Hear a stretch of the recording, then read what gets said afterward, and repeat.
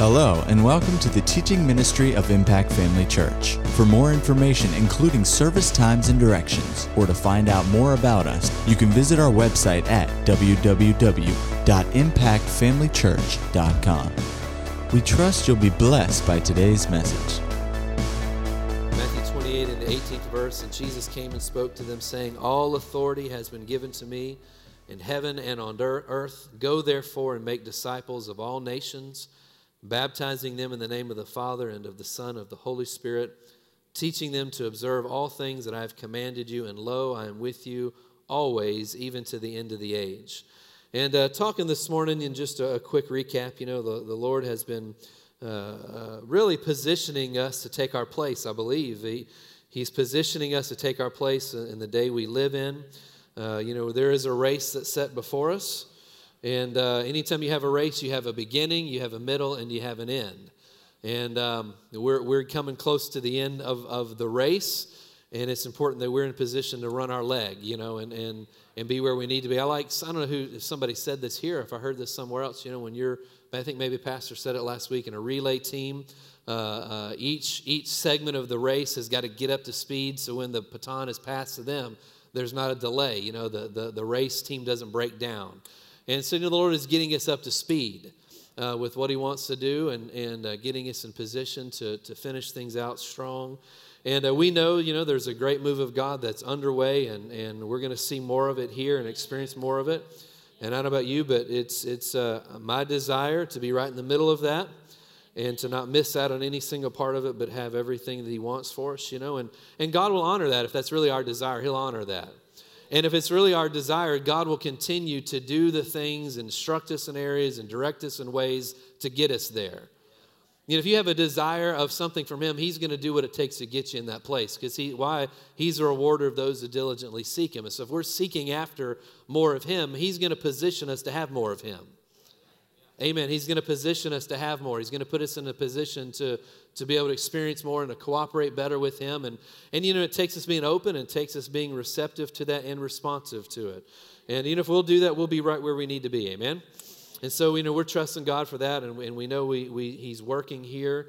And I'm excited to see what the next little while has for us. I don't know how long we've got, but I'm excited to see what goes on. Amen.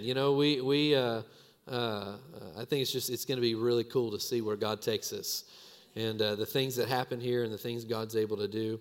And one of those things that He wants to do is bring people into the kingdom of God. And, as we said this morning, above everything else, that's His number one desire, that people skip hell, make heaven. Just put it as simply as you can. He doesn't want anyone to perish, but wishes that all would be born again, all would receive eternal life. He's not desiring that anybody miss out. It just goes to show you how big God's love is for us and for humanity. We look at things naturally. We see people that you think, maybe God maybe not love that one quite so much. He loves everybody, and He's not desiring that anybody should perish. And so, we know the harvest is out there. We know that it's a time to reap that harvest, and to bring people into the kingdom of God. And so, this is the Great Commission here. We read this, Matthew chapter 18, and this is something that we're all familiar with. We know these scriptures, and talking this morning, we said in this mention brought to light in verse 19, He said, "Go therefore and make disciples." He didn't say, "Go therefore and make converts." He said, "Go therefore and make disciples." And so, talking about what disciples are, because if you don't know what one is, number one, how can you be one yourself? And number two, how can you make another one? How can you make disciples if you don't even know what it is? There are things that I'm sure people here know that I don't know what they are, and if I were to try to recreate it, how would I do that if I don't even know what it is? And so it's important that we do that, and that it's not just about people. God is interested in people being born again, but He's more interested in them being born again and being turned into disciples. And there is a difference. There is a difference. And just because someone believes in, and we talked about this, just because someone believes in the Lord Jesus doesn't necessarily mean that they're a disciple. And that is what He's after. Why is that? Because believers, when a person is a believer, really it's all about them. As a believer, it's all about you. But a disciple is a follower of Jesus. It moves from just being all about you to becoming more like Him.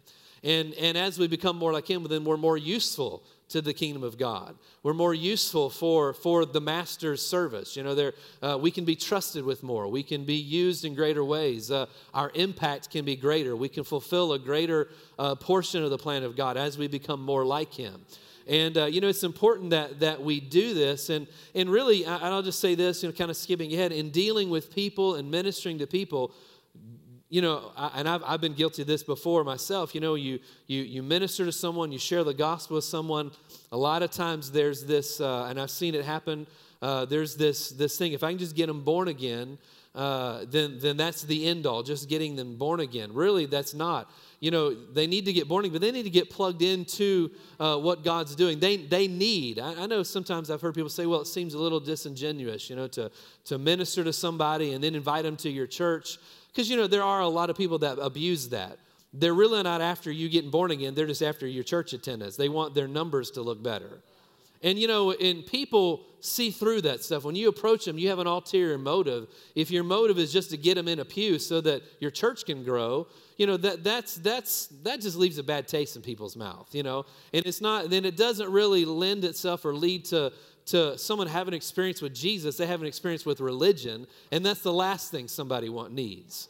That's the last thing somebody needs is just experience of religion. They need an experience with Jesus. They need an experience with God the Father. That's what they need. They don't just need, a formula and all these things. And of course there are formulas, there are patterns that we go after, yes, but they need to know Jesus. And so because of that abuse, I think sometimes people are reluctant to pursue somebody and to try to get them involved, and maybe when you have a good church, the people are reluctant because they don't want to seem like they're after something other than just that individual.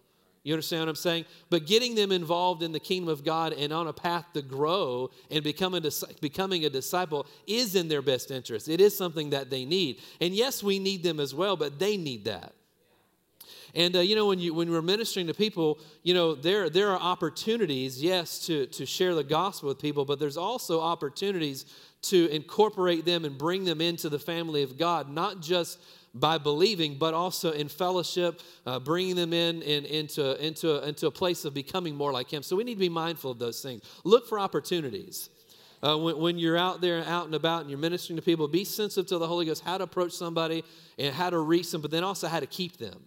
If somebody doesn't, if a person is not connected with Jesus, it's only just through confessing Jesus as Lord of their life, and there's nothing else there to help them shape their lives and to help them to adjust themselves and to learn more about Jesus, to grow in the things of God. If there's not something there to help them, it's very easy for them to fall back into the way they were before.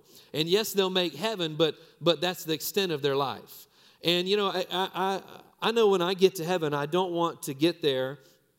And when I stand before the Lord, my crowning achievement was the fact that I confessed Jesus as Savior. And that's all I have. I've got my date. On this date, I confess Jesus as Lord of my life. So I'm born again, and that's all I have to offer is my trust in the Lord. And I have nothing else to show. Jesus has done such a great thing. God has done such a great work for us and made so much available to us that we want to have something to present him. That's why we're here. That's the only reason we stay here after a person gets born again. If that was all it was about, then when someone would get born again, they'd just get caught away and that'd be it. Of course, if that happened, then no one else would get saved because they need someone to share the gospel with them, right? And so, it's all about producing fruit, and the best fruit we can have, the number one fruit is other people. And it would be a shame for any of us to get to heaven and stand before the Lord and have nothing to offer. Well, you realize when you minister to somebody and you lead them to the Lord, if we don't help them get on this path of becoming not just a believer but a disciple, when they get to heaven, they'll have nothing to show for their life other than just being born again. And we had an opportunity to do something to help make sure that didn't happen. Not just for obviously it's for other people's sake, but for their own sake, that they have something to present to the Lord. As much as you don't want to stand before Jesus and have him say, well, you're done, right? I don't want somebody that I minister to at McDonald's or something to one day stand before the Lord and that's all he had to offer.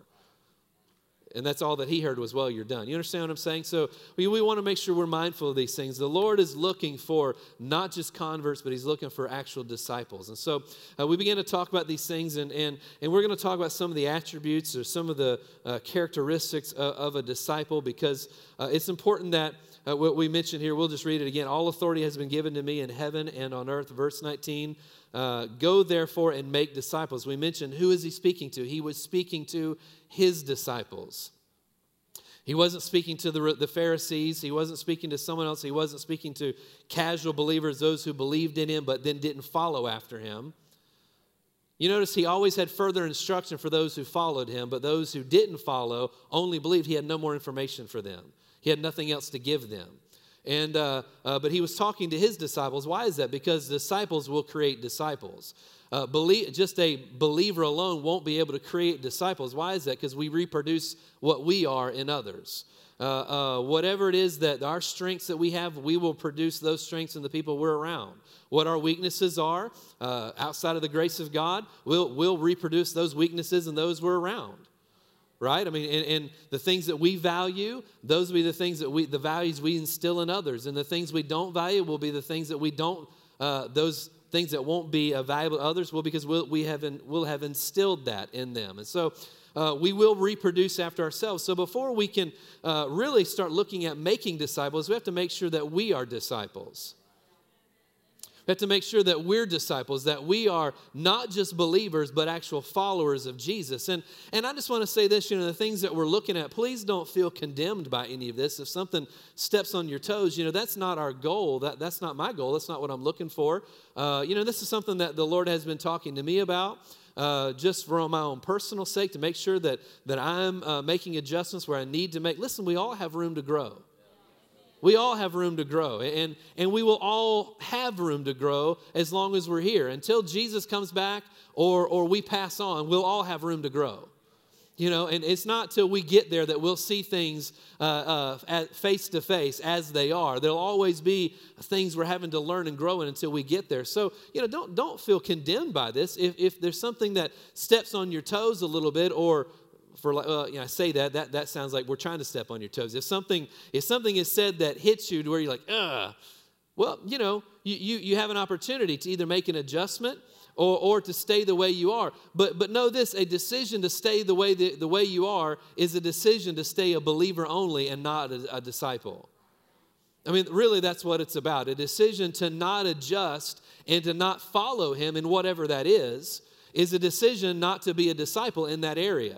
And something that Shekinah Glory said, I think Lois Tauscher said this one time when they were here. She said, compromise in any area leads to compromise in another. And really, if we boil it down, when you see something in the Word that applies to you and you decide not to do it, it's really just compromise. And compromise in one area will make it easier to compromise in another area. It's just the way it is, right? I mean, it's kind of like, if you're working out, if you decide not to work out tomorrow, guess what? It's real easy not to work out on Tuesday, right? I mean, if you decide not to eat the right thing at lunch, it's even easier than I'll eat the right thing tomorrow, so I'll eat whatever I want to at dinner, right? Because there's always tomorrow. Anybody been there before?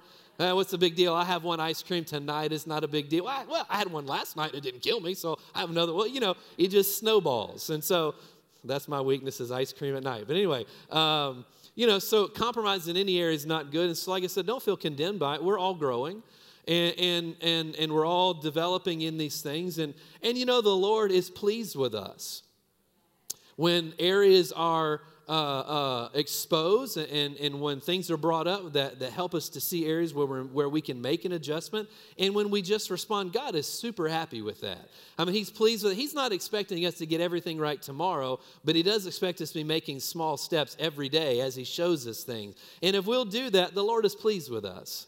He's just happy with us when we do that. It's like I said, the things that we talk about, don't be condemned by it, but when if you see something that applies to you or something you can sharpen yourself up in this area or that area, well, be quick to do that, amen? God will be honored by it, and it'll be a blessing to you. So, like I said before, you're going to reproduce yourself in others, and so we want to make sure that we're reproducing the right thing, amen? Let me see if there's anything else I want to say before I move on to point 1. I have a bunch of stuff scribbled down here, so let me see. Hallelujah. Well, let's look at it. We'll go back to, we're going to get all of our points here for this particular thing from these scriptures. So, well,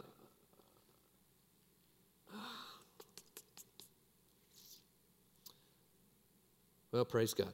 We'll just read this again, Matthew chapter 28, verse 18. And Jesus came and spoke to them, saying, all authority has been given to me in heaven and on earth. Go therefore, make disciples of all nations, baptizing them in the name of the Father and of the Son and of the Holy Spirit, teaching them to observe all things that I've commanded you. And lo, I am with you always, even to the end of the age. So the first thing that he mentions here, Jesus says, all authority has been given to me in heaven and in earth. We're talking about characteristics of a disciple, so that we're looking at what does it mean to be a follower of Jesus. He tells us what to do, but he also in these scriptures tells us what to look for and what to demonstrate. And so it's not a difficult thing. As Mark said, it's not difficult. The Lord Jesus lays it out for us, but there are things that we need to do. He knows better, so there are things we need to do. And the first thing that Jesus mentions, he said, all authority has been given to me in heaven and on earth. And the reason why he said that to the disciples is so they know that he is the authority. It was important for them to know, his disciples to understand that there was no authority outside of what Jesus had. There was no power outside of what Jesus now has, that all authority, all power has been given to him. A disciple recognizes the authority or the lordship of Jesus Christ.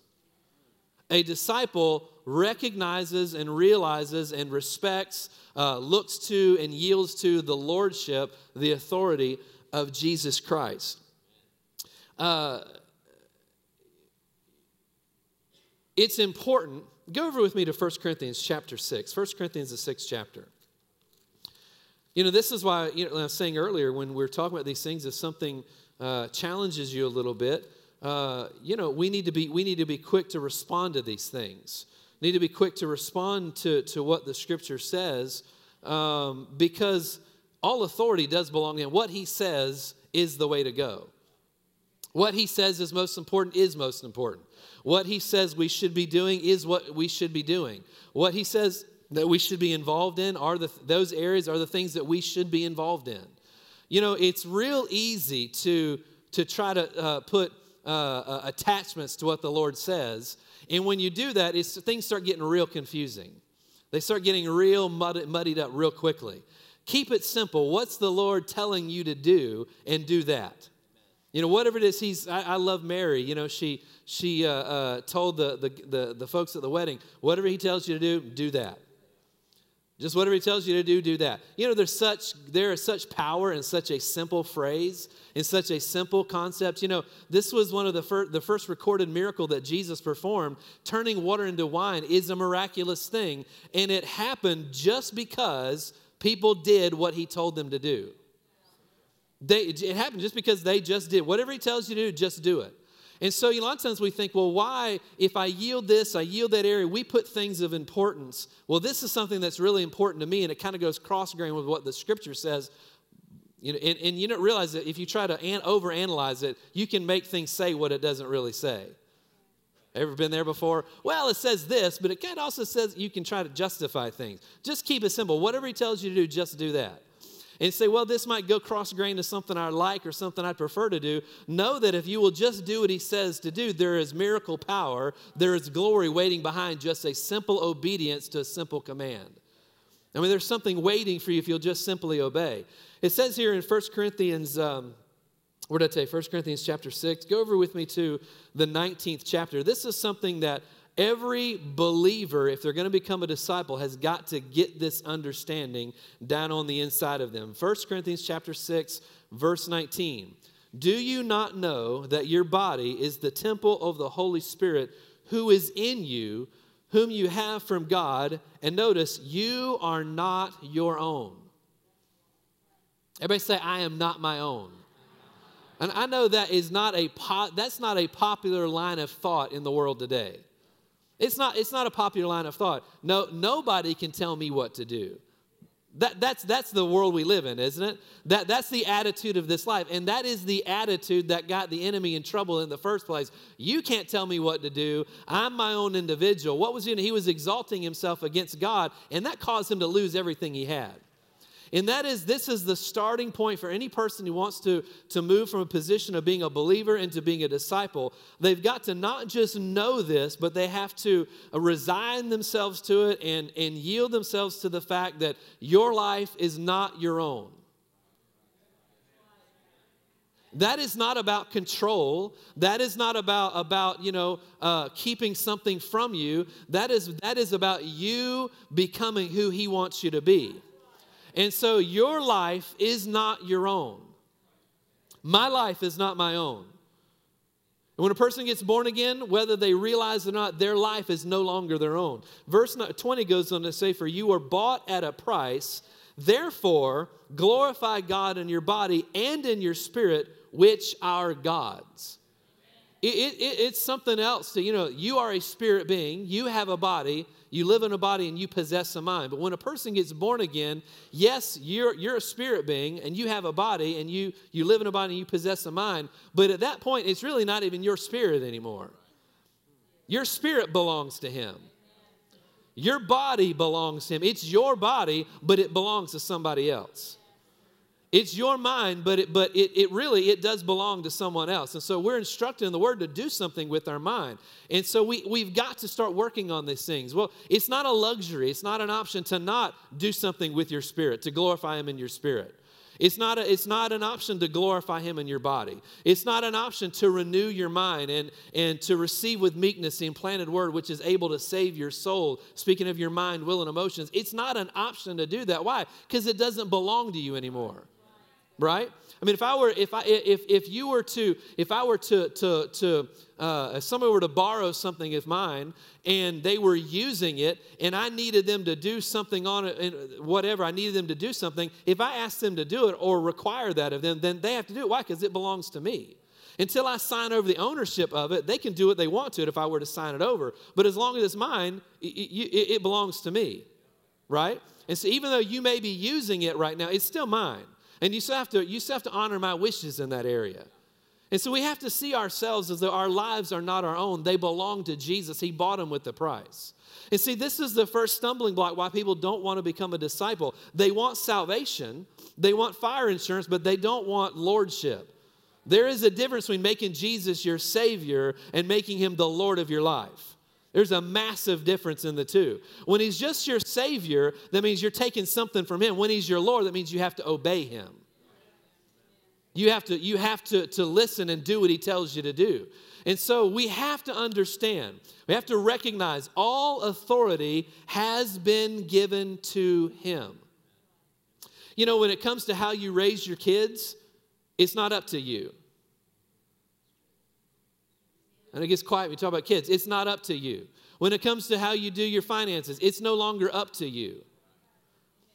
Listen, as long as we make it our decision and up to us, meaning outside of the will of God, you're not going to get God's results. You're going to get man's results. You're just not going to have His best. What we do in any area, who we marry, what jobs we take. And they say, some things the Lord isn't interested in. Yeah, there are some areas where the Lord isn't interested. He doesn't care what clothes you wear. He doesn't care, unless He tells you wear something different. There are areas He leaves it up to you, right? But in the major decisions of life, and oftentimes small ones, He does care what you do. And if He gives you a command, if He gives you something, gives you instruction, whether it be in the Word or whether it be witness something to your heart, that it's our responsibility then to obey that and to do what He says. If we're not doing that, then we're really not truly disciples. Go with me over to.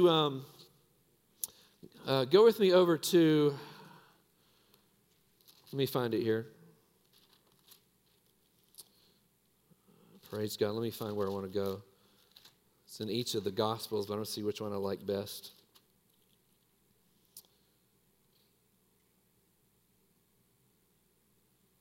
Go with me over to, just go to Matthew chapter 4.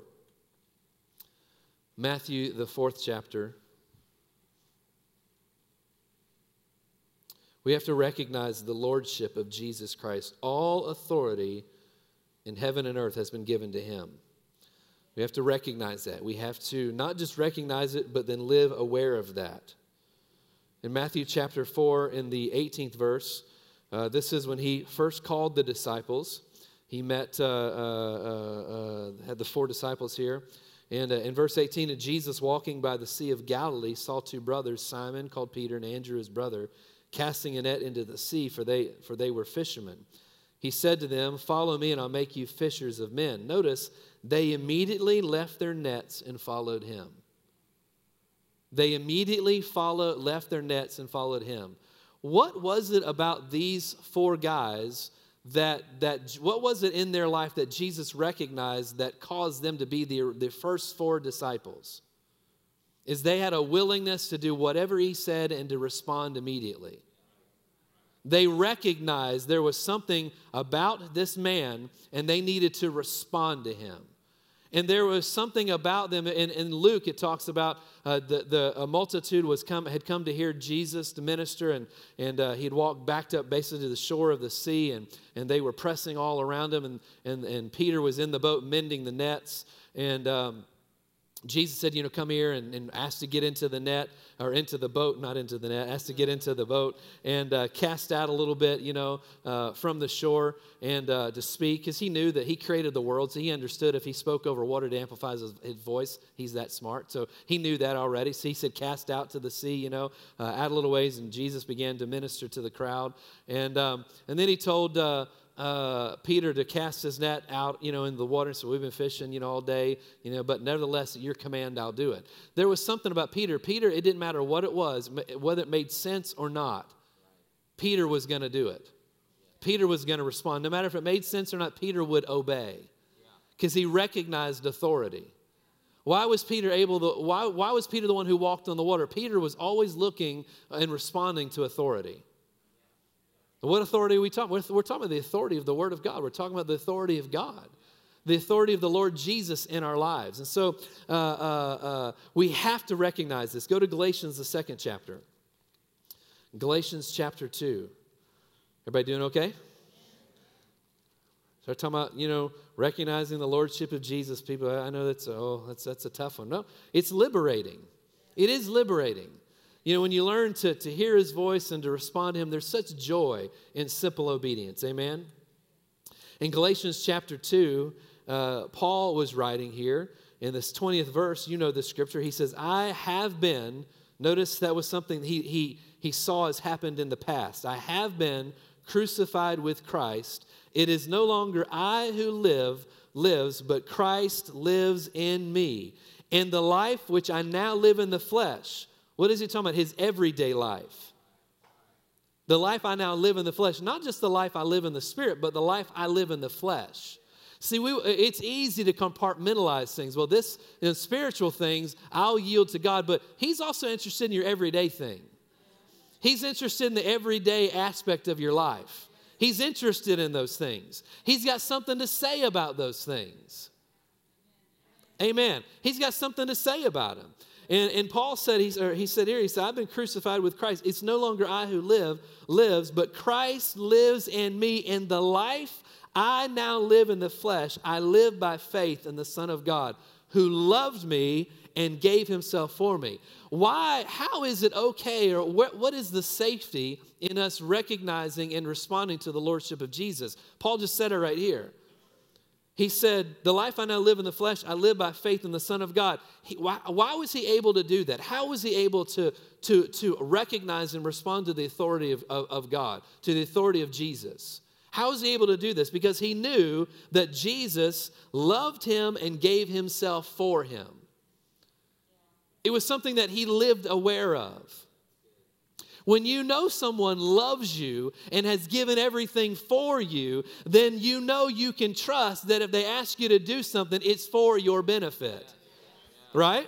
It's for your benefit. You know that. You know that if my wife asks me to do something, I know she loves me. And if it's about making a major decision or I need you to do this, and it's something she wants me to do, I don't have to worry, is this going to harm me? Why? Because I know she loves me. She wouldn't ask me to do or require me to do something that would be a detriment to me. It would be something that would, now at times it may be tough. It may be difficult, but in the end, it's for my benefit. It's not something that's bad. Like when you ask your kids to do something, you're asking them to do something. You don't ask them to play in the street because you want them to get hit by a car. No, you ask them to do something that would be a blessing to them, right? You ask them to do things to protect them, to preserve them, to put them in a position to that they can do what God's called them to do. You're asking them to make sacrifices and do this and do that. Why? Because you're looking out for them long term. So how was Paul able to do this? How did he live a life and say, well, the life I live, it's no longer I who lives, but Christ lives in me. And the life I live in the flesh, I live by faith in the Son of God. He knew that God loved him. Listen, outside of an understanding of the love of God, none of this will work for you. It'll be difficult outside of knowing how much he loves you. It'll be difficult. It'll be difficult to do. But the good news is we know that he does, right? We know that he does in the Word. And as you spend time with him, it's evident that he does. Amen. He's looking for your benefit. He's looking to be a blessing to you. Amen. Hallelujah. Let's see. It means where I want to go from here. Jesus understood authority. Go over with me to Matthew chapter 6. What's another reason why we can trust him? Because he understood authority. It's one thing to be, have you ever had a boss that has never worked for anybody before? That can be one of the worst places to be in, right? Because they don't understand what it means to be an employee. Have you been there before? They don't know what it means to have employees, and so to work for them, it's a dangerous thing because you can't trust that. Are they going to ask things that are unreasonable, right? Well, we can trust the Lord and recognize that authority and yield to that because he understands authority. Go over to look at Matthew the 6th chapter. These are important things. These are things we need to be aware of. Matthew the 6th chapter. Of course, this is the prayer that a model prayer that he gave us, and this is not how we're supposed to pray, but it does give us an insight into how we keep our priorities when we pray, right? In Matthew chapter 6, verse 9, in this manner, therefore, pray, our Father in heaven, hallowed be your name, your kingdom come, your will be done on earth as it is in heaven. Give us this day our daily bread and forgive us our debts as we forgive our debtors. Do not lead us into temptation, but deliver us from evil one. For yours is the kingdom and the power and the glory forever. Amen. Notice he started off by saying, our Father in heaven, hallowed be your name. Your kingdom come, your will be done. Jesus, his whole approach to everything was recognizing that he was there to do the will of the Father. That was on the forefront of everything that he did. Even this model prayer. Our Father in heaven, hallowed be your name. Your kingdom come, your will be done on earth as it is in heaven. He didn't talk about himself. He didn't reference his plan, his ideas. He first referenced the fact that he is God and that his will needs to be done. Jesus lived aware of this. How many times we read in the scripture that he said, I've come to do the will of my Father. What the words I say are the words that my Father has me to say, right? I don't speak anything of my own will, but of the will of the one who sent me. And he didn't even let words come out of his mouth that were just his. They had to be the Father's words. He understood authority. Go with me over to the 26th chapter, Matthew 26. Of course, you've read this before, but it's good to look at it again. Jesus understood authority. Matthew chapter 26. He's here in the garden, verse 36. Then Jesus came with them to a place called Gethsemane and said to the disciples, sit here while I go and pray over there. He took with him Peter and the two sons Zebedee and began to be sorrowful and deeply distressed. He said to them, my soul is exceedingly sorrowful, even to the point of death. Stay here and watch with me. I don't believe we'll really understand the crossroad that Jesus was at and the gravity of the decision he was making. He was the Son of God, but he understood what this meant. He understood what was waiting for him. He said, my soul is exceedingly sorrow, even to death. Stay here and watch. It's pretty bad when you're sorrowful to the point of death. You're sorrowful. My soul is exceedingly sorrowful. Stay here and watch with me. He went a little further and fell on his face and prayed, saying, Oh, my Father, if it's possible, let this cup pass from me. You know, God is not offended by us saying, Lord, is there another way I can do this? He's not offended by that. He's not offended by that. You do realize that, right? Now, if you keep asking, he's told you 100 times, and you keep asking as you're looking for a different response, he may not like that. That's not what Jesus was. Ever had your kids ask something, and you tell them no, and they come back and ask you, well, can I do it this way? No, I want it done this way. Well, can I do it this way? No, I want it done this. We don't play that game at our house. We tell you what to do. You come back a second time, you're in trouble. You know, we've already told you what to do. This is the way it needs to be, right? And so, you know, Jesus asked 3 times. That's about it. I guess I'm a tougher parent than God is. But anyway,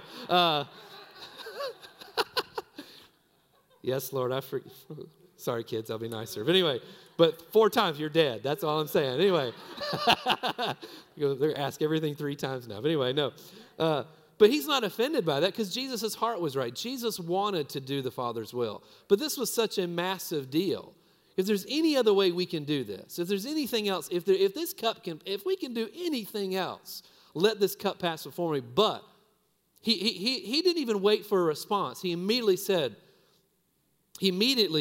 nevertheless, not as I will, but as you will.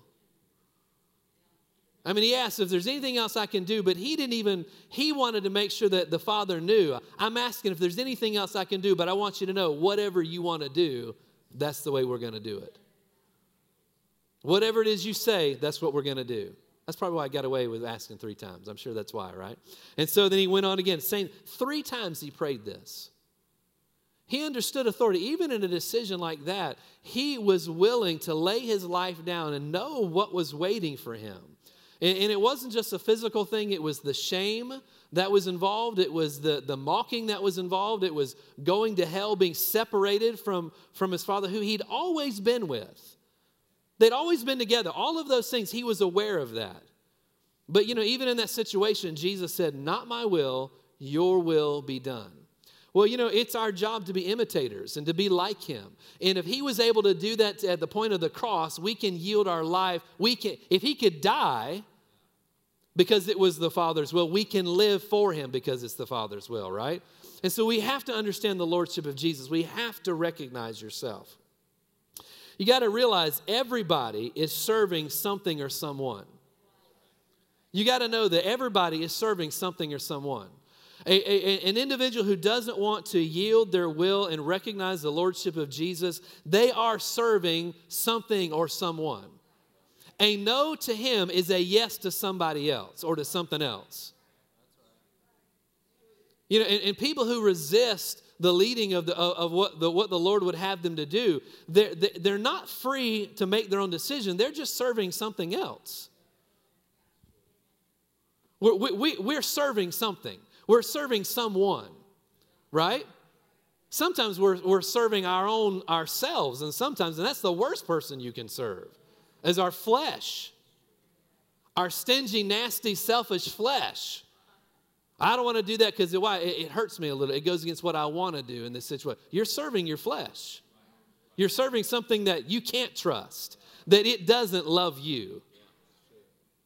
Let's be real, right? Your flesh doesn't love you.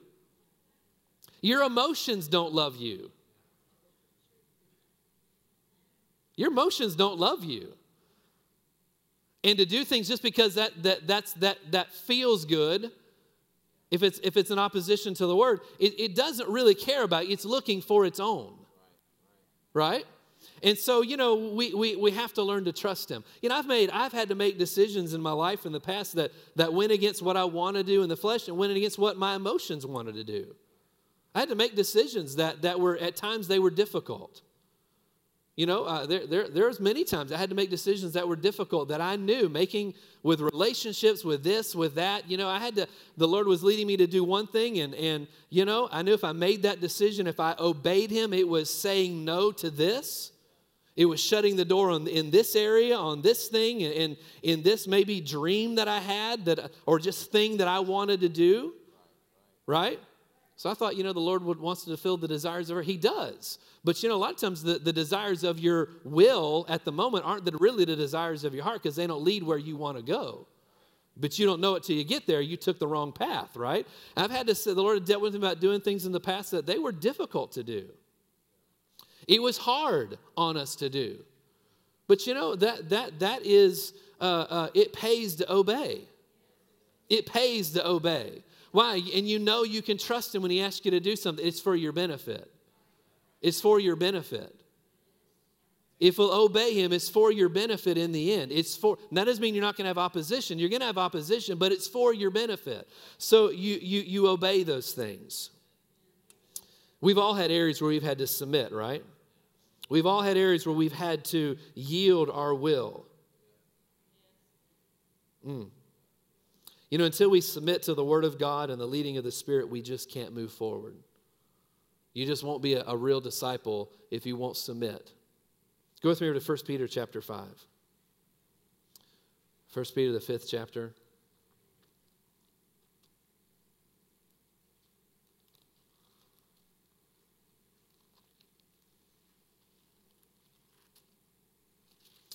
We've read this scripture around here a lot in the last few weeks. I've read it several times. Others have read it.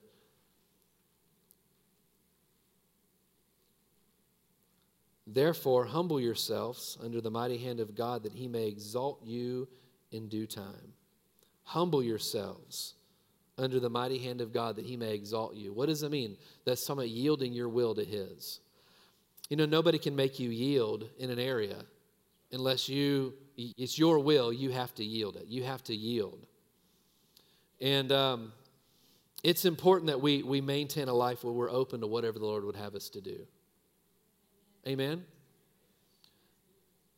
I don't know. I just have a sense tonight that there are things, and I know this is going to be true because we have people here, all kinds of things that are going on, but whatever the Lord is laying on your heart, if you're in the position to make a move or do something and the Lord is telling you not to do it, we don't always have scriptures on things. We don't have scriptures on things always. We do have scriptures on some things, right? I mean, you don't need to pray about should you tithe or not. You don't need to pray about that. And people pray about things that really the reason, and that's something that I can't speak for God, but I can only imagine if I were him, if somebody were praying about something that I told him plainly to do and asking me to do, can I do something else? That would probably irritate me a little bit, right? I mean, that if I laid something down plain for someone I needed them to do that was under me, and they came back and they know that there's no question. This is what I expect you to do. And they were to be like, yeah, can I really do it this way? I'd be like, what, really? Are you asking me that right now? Anybody else would be the same way. And I don't know. I'm sure God is more patient than me. Obviously, he's more patient than me. But we have areas in our life where these things are concerned. I hope you realize that when Pastor gets up or Pastor Andrew or myself or whoever and talks about things, we've had people leave the church. And some of the things they've mentioned before because, they're always, the churches, the pastors are always after us to be in church. And, always harassing us to be in church. What do you expect? Right? I mean, what do you expect? Well, Amy and I know of a minister that would tell us people, a pastor mentions this, but we actually know him personally and heard this. If you don't want to come to church, if you'd rather go to the beach, go to the beach. What a ridiculous thing for a pastor to say. Right? Now, if you're going on vacation, have a great time. But just Sunday morning, you're scheduled to work in the kids department, but you decide you'd rather go to the beach. You ought to show up and fulfill your obligation. You ought to be in church. Right? Not just looking for opportunities to take off and do whatever you want to do, right? Paul was making a crazy face at me. It kind of scared me there for a minute. Anyway. No, so things that are written, we don't need to pray about those things. But there are other areas when we go to make a move. That's why we have the Holy Ghost. He's our guide. He's there to lead us and guide us in things. When Amy and I were getting ready to, we knew that we were going to go to Rhema. I've told this before. We knew we were going to go to Rhema. we really hadn't been praying about it. We just woke up one day. I think we had tried to go before, looked into it, and I had actually looked into going out there before her and I were married, and had actually gotten accepted, and went out and picked out an apartment, all of this stuff, and I knew it was wrong. I just knew it was the wrong thing to do, and so I didn't go. I wrote Pastor Hagen a letter, like he really cares to get a letter from me, but I wrote, "I'm sorry, Pastor Hagen, I can't come." I'm sure he was heartbroken, but anyway, I wrote him a personal letter, sorry I can't come, but I'll be out there eventually, but now it's not the right time. Well, when Amy and I decided to go, we really hadn't been praying about it or seeking God about it, but, if you're in fellowship with the Lord, He will alert you to things. And sometimes He'll alert you to something you're not even thinking about it. See, well, I only have to yield if it's something that's a burning thing that I've been praying about, I'll yield to that. No, if He gets your attention on anything, you need to obey. And so we woke up one day, we were just sitting there, I said, I think we're supposed to go to Ramah. She said, I think you're right. It bore witness in our hearts. What if we had not obeyed that? What if we had not obeyed that? I mean, if we had said we'd wait another year or do something, just wait a few months, it would have drastically have changed our life. So a lot of times there are things that we don't have word, we don't have scripture for them, but you realize the leading of the Holy Ghost will never violate this. But if your heart tells you to do something, you have to obey that. Now, I'll also say this because it needs to be said. If your heart is telling you to do something, and those who love you in the Lord and are trustworthy people are cautious or have a warning about that, you need to pay attention to that. People say, "Well, you're telling me what to know." We ought to be open to one another. Has anybody ever missed it before in hearing what God is telling them to do? Duh, right? We all have, right? But, if you know it's right and it seems right to those who love you and have a heart for you, you just got to obey those things. No matter what it is, you got to obey it. You have to obey it. If you don't, you're not in a position to be a disciple. You're just not. And we're talking about creating disciples in others. If we don't yield in our own personal life, how can you instill that in somebody else? Right? How can you instill that in somebody that you're ministering to? If you're not yielded, how can you instill that in them? You just can't. Right? I mean, you can't instill something in someone else's life that you can't even walk out in your own. Right? And so it's something we've got to develop this in ourselves. We've got to develop this within us, amen? So we can make sure that we are putting this in other people. It's the reason why a lot of Christians seem to fail in their lives or continually are wrecked, because they just won't submit to the lordship of Jesus Christ. They just won't submit. They just won't submit. Well, this area I know better. No, if the word says this, if the Lord's told you this, you don't know better. Just obey. Just obey. Amen? Praise God. I'm not going to get into the next one because we won't have time, so we'll just stop right here. Everybody stand up. Hallelujah. I hope that was okay for everybody. The recognizing the lordship of Jesus in every area of your life is vital. I said it's vital. It's such an important thing that we do. It's such an important thing. I challenge you, if there's something you're facing, I was saying this earlier, if there's something a decision or something that maybe you're involved in, or some endeavor that's going on, or something that's happening, and you're getting a check on the inside or a hesitation. Everybody know what I'm talking about? The Holy Ghost on the inside, He's our guide. He's our guide. And like I said, sometimes you don't have scripture and verse for it, but you do have the Holy Ghost. And oftentimes that inward witness will just be, something's not right. Something's not right. Something's not right. Listen, I encourage you, don't ignore that. Get in there and find out what that is. Sometimes, when that happens, I found in my own life when that happens, it's not always that the answer is you shouldn't do that. Sometimes it's you need to pray about this and to change some things in prayer. Right? The Lord is leading you to get involved and to shape something, because on face value, it's not quite right. But if you put some attention in that direction, it can get fixed. Right? Other times, I was telling somebody the other day, Amy and I don't know who I was talking to the other day, but anyway, it was Rodney. We were talking about planes, and he told me that a plane had crashed. Where was that? In Atlanta, had crashed, and I was telling him, that Amy and I once we were in Gainesville about to take off, and she was I was just for the ride.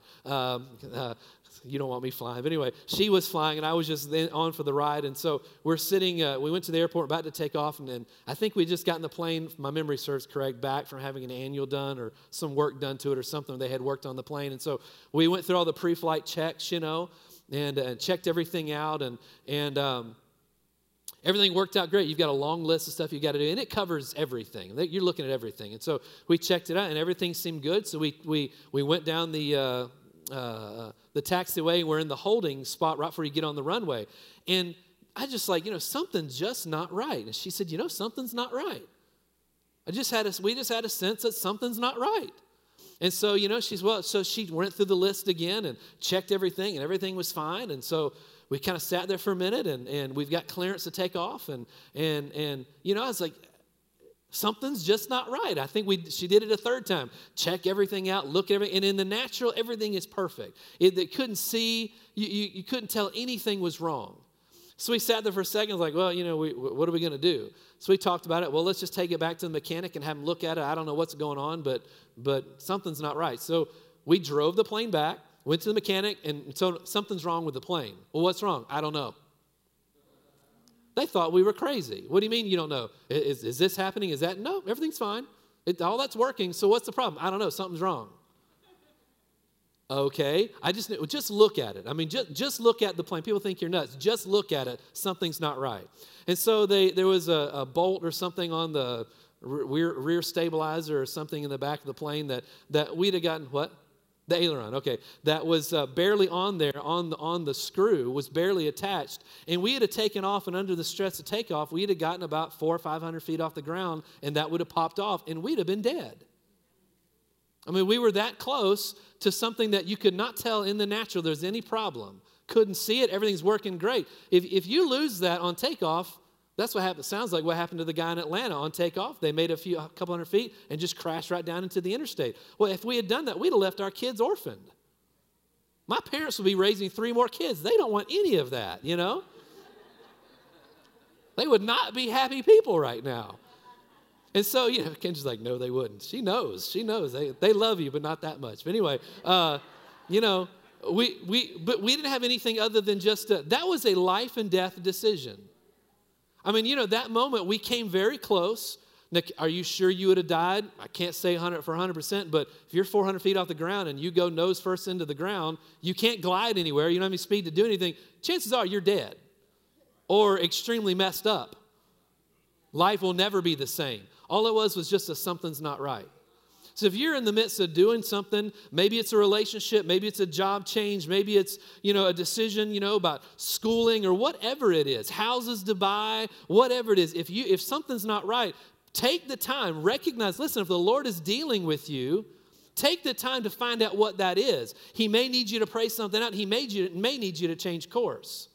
And no matter how difficult of a decision it is, trust Him. I mean, we felt stupid taking the plane back. I can't tell you what's wrong, but something's wrong. I don't know what it is, but something's wrong. We felt really stupid. It saved our life just listening to that. It saved our life just listening to that. There are other times when it comes to investing where we didn't listen and we lost a bunch of money. It can be in your finance. It can be in all kinds of things. Listen when the Lord is dealing with you. He's not just trying to make you jump through hoops. He's out to protect you. I tell you, the word, it's just important you check up on that. Amen. Well, praise God. God's good. And, being a disciple, they'll just respond. They left their nets immediately.